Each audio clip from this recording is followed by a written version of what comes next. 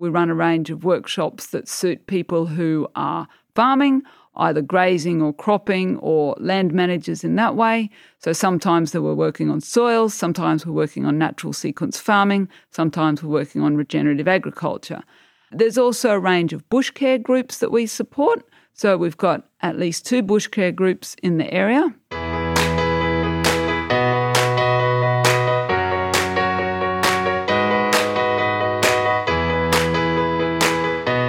Tanya Jobling joins me for today's episode to share information about the Condamine Headwaters Landcare Group, a not-for-profit organisation which has been active across the region for 30 years. The Condamine Headwaters Landcare Group collaborates with other organisations to help the community connect with land management workshops and projects that benefit the health of the land and the health of the people. This includes education on techniques such as natural sequence farming, regenerative agriculture, biocontrols, and bushfire risk mitigation, as well as bush care groups which are open to anyone interested in getting involved. Welcome to the podcast, Tanya. Can you tell us what's your connection with the Southern Downs? So I work here at the Condamine Headwaters Landcare office. I work as the project manager and coordinator here at the office. I run the projects and deliver all the activities of the group to the community. Can you share with our listeners a little bit more about what the Condamine Headwaters Landcare Group does? The Condamine Headwaters Landcare Group's been running for almost 30 years now. It's been a very long-term landcare group, one of the longest in Queensland. And in the current format, it delivers projects on a wide range of land management techniques relevant to farmers, bush carers, conservationists, any land managers in the Southern Downs. We like to look at what the issues are that land managers are facing. And there's been some that have been very long-term, the usual ones like weeds and erosion. And then there's some newer ones. We talk a lot about regenerative agriculture. We talk a lot about soil health. We talk about alternative ways of dealing with weeds like biocontrols. And so I look around at the different kinds of needs that land managers have, and I try to design projects that meet those needs. The Southern Downs region has been on what we call a recovery journey following drought and bushfires in 2019 and 2020. And more recently, the region has had some pretty significant rainfall and flooding, as well as the pandemic. So there have been a number of layers of stresses across our community, as well as right across Australia and the world. What are some of the challenges that people who are living and working on the land have needed to navigate throughout this time? I think, like you said, I think the challenges have been all of those things. And I think that people on the land aren't really a different country. I think they're feeling the challenges that we're all feeling in terms of what's been happening for the last couple of years with the pandemic, all the rules, the difficulties with travel, the difficulties with sourcing materials or labour. So I think, people on the land are just, feeling what the community feels. We're part of the community just the same. With respect to the bushfires and the floods and the drought, I think most people on farms can mostly take that in their stride because they well and truly know that that's part of the landscape that we manage when we're land managers. That's part of our environment. We always know in any business, be it in land management or in any retail or wholesale or manufacturing, we should be prepared for different things. Maybe the rest of the world now has more of an understanding what farmers go through, and farmers have these kind of major disruptors often. So I think farmers are really good at handling disruptive events. You just take it on the chin and look to the next day. Being immersed in land management, and obviously drought, bushfire, floods is going to affect the land management. What activities and events is the Condamine Headwaters Landcare Group currently focusing on, and in what ways is that benefiting the region? I had a wonderful project that came out of my experiences in the 2018-2019 dry period, which was having the opportunity to look at some early adopters of natural sequence farming in our Southern Downs area and how those farmers had actually managed to create a place in their landscape that held water and held biodiversity and a lot of life in that really dry period. And so that inspired me to write a project looking for funding for a natural sequence farming project that was successful. So from 2019 to 2021, we ran a natural sequence farming project. That's natural sequence farming is based on the work of Peter Andrews, looking at holding water in the landscape, rehydrating soils, creating a better environment in the Australian farming system for capturing rainfall and increasing biodiversity, increasing soil cover, like pasture cover on the soil. Really interesting conceptual work that really does apply to us here in the Southern Downs. So that project delivered a range of workshops. It delivered a training course with Tarwin Park Training that was extremely well received. And we then went on and did funded works on a whole number of properties in our area. And that got a lot of people started with trialling natural sequence farming. And, you know, that really builds people's experience with a new land management technique. And looking at those results now has been very encouraging. And it's a kind of work that applies right across the seasons,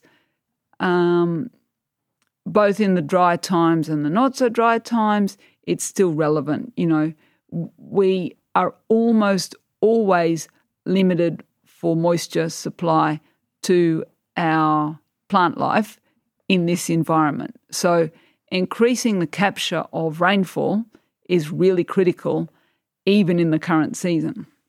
And if we don't actually capture the rainfall when it is raining, then we don't have a chance any other time.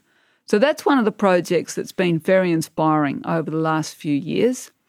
That's led into a range of projects in regenerative agriculture and working with farmers who are deliberately working with a whole range of techniques to build soil, build biodiversity, build health in their system. And the health in their system is then a resilient system. So it's a system that can handle a bit of dry or a bit of too much wet or a bit of cold or a bit of heat because it is a system that is more intact. So, you know, if you've got pasture cover on your soil, then a hot, windy day is of less damage to your soil than if you have no pasture cover.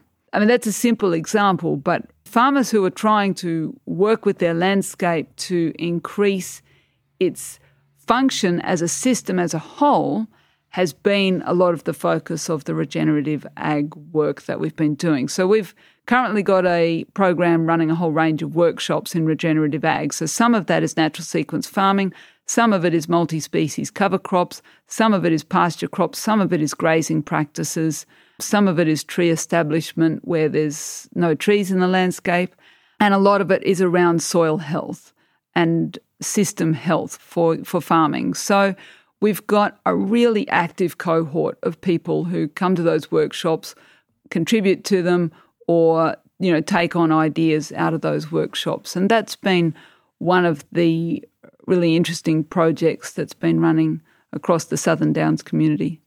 Tanya, that sounds like there are benefits for the land in terms of a healthier landscape, increased productivity for those who are working on the land, which also leads to profitability and benefits for the economy, for the larger economy across the community, which all leads towards health of the people. I think very much so. It's not always as direct as what you've just said. You know, if we shift to regenerative practices, we might take a hit on yield, for example, if we put on less direct urea in a certain crop, but we might have reduced our costs as well.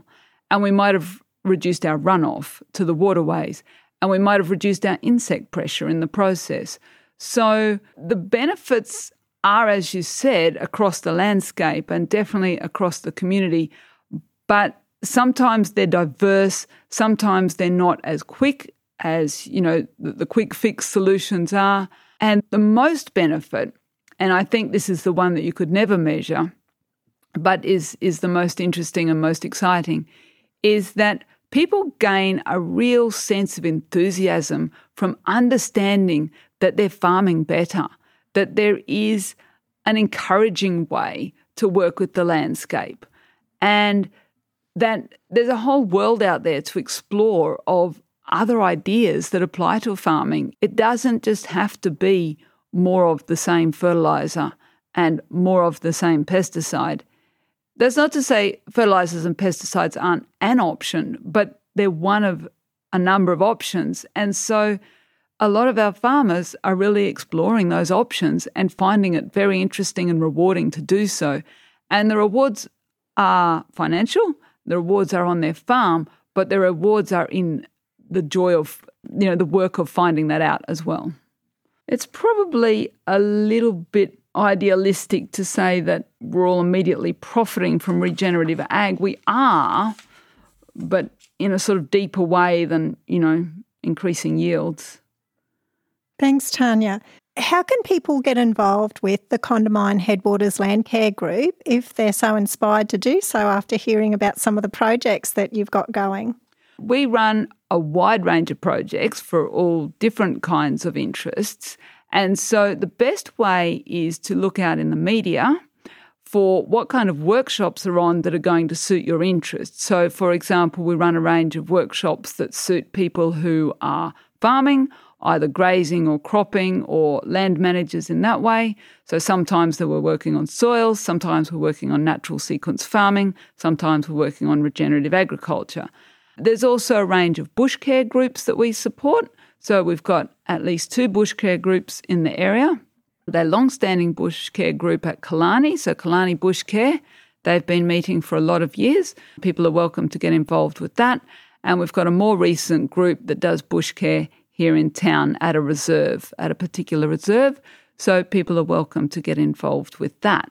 And so there are ways that people can get involved in specifically conservation works and have an interesting social time while they do it. People can get in touch with the office and I can hear what they're looking to get interested in, and I can put them in touch with the right kind of groups for that.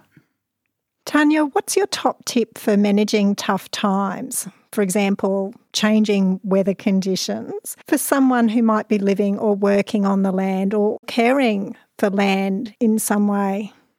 A top tip for dealing with change is to know that it is all going to change. I mean, change is certain. My top tip would be look after yourself and get yourself ready for change because it will come. It is coming. It's here all the time.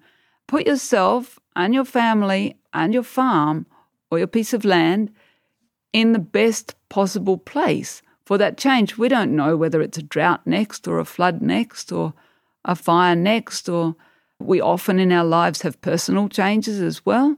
We just need to be sure to position ourselves as best as possible for that. I often like to talk to people and I say, well, there's 3 kinds of business. There's your own business, there's the business going on around you, and there's the business that belongs to the rest of the world. Well, the only business you can really mind is your own business. And so get stuck into your own business and make it a good one.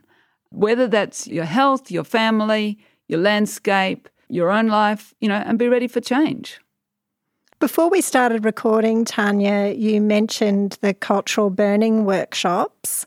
Could you tell us a little bit more about those?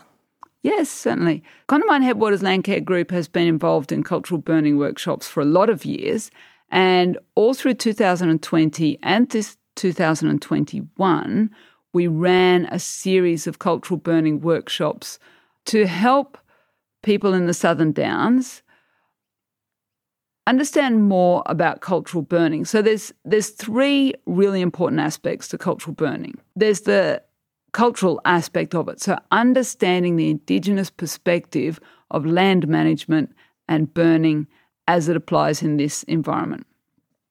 The second aspect is understanding the way that appropriate fire increases the health of the tree grass landscape.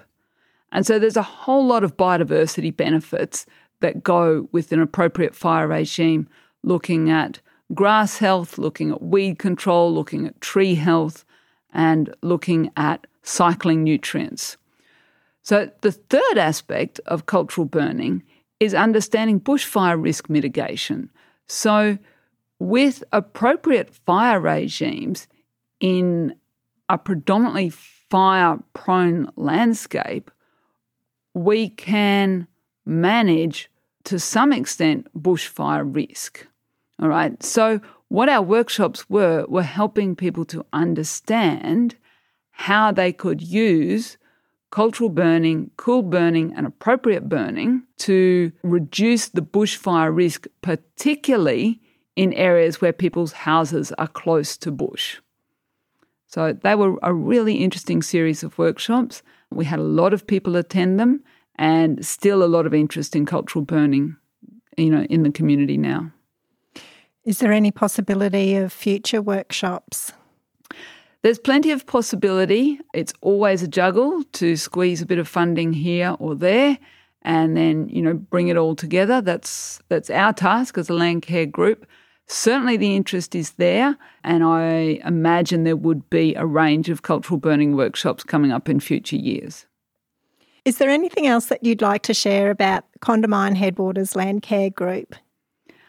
I'd like to share that I understand that it's difficult for people to know where Landcare sits in the whole bureaucratic framework. A lot of people come to Landcare thinking that we're somehow a government thing.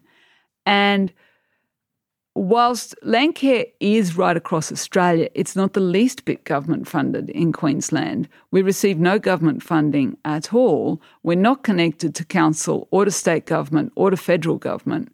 We're actually a local not-for-profit community group on the same basis as many other local community groups.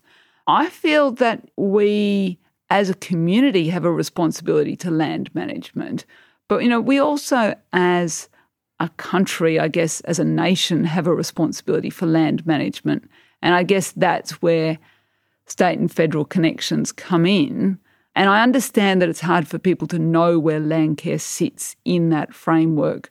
So when we get a project that is funded, it's up to us where we can actually get our money from to run those projects.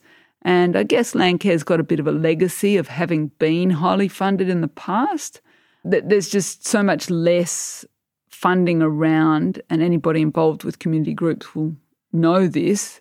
There's a lot less funding around now than there was in the past. But I think, I guess that's relevant in a conversation on resilience, isn't it? That we're resilient too, but it also means, I guess resilient doesn't mean expecting things to be like it was 10 or 15 years ago, because that's not possible. So what we've aimed to do at Landcare is to work our way forward in the current funding landscape and be the best kind of group that we can be for the community, for what's going on now, for what our outlook is for the next few years. I hope that people understand that Landcare sits in that kind of community group space whilst dealing with the rather enormous issues of erosion and soil health and weed management and land management and, what is sustainable and what is regenerative and what is good agriculture. And we tackle the big questions from a small base. And I think we're good at that. How can people get in touch with what you're doing with the Condamine Headwaters Landcare Group, Tanya? So the best way for people to get in touch is to call the office directly. We have a landline, 4661 9909. We have a Facebook page, so people are welcome to have a look on our Facebook page. We always post our workshops and any other current activities on our Facebook page. People are welcome to sign up to our newsletter. So we send out a newsletter 3 times a year. People are welcome to become members. So members always receive the newsletters and also are welcome to come to meetings. And they're welcome to send an email in to the office as well. You'll find the email address on the council website. How can people get on your newsletter list? They can ring me up or send me an email, and they can ask to be on the newsletter list. And there's no obligation if people want to be on the newsletter list. You don't have to be a member or participate in anything in particular, just to read what we're doing on an ongoing basis. Thanks for listening to the Speak Out Loud Stories of Strength podcast with me, Catherine Walton. I hope this episode inspires you to get involved and to get connected with your community. You can find the transcript and any links mentioned in this episode in the show notes. And please share the podcast with your friends. We acknowledge and pay respect to the past, present and future traditional custodians and elders of this nation, and the continuation of cultural, spiritual and educational practices of Aboriginal and Torres Strait Islander peoples. Series 2 of this podcast has been jointly funded under the Commonwealth and State Disaster Recovery Funding Arrangements 2018.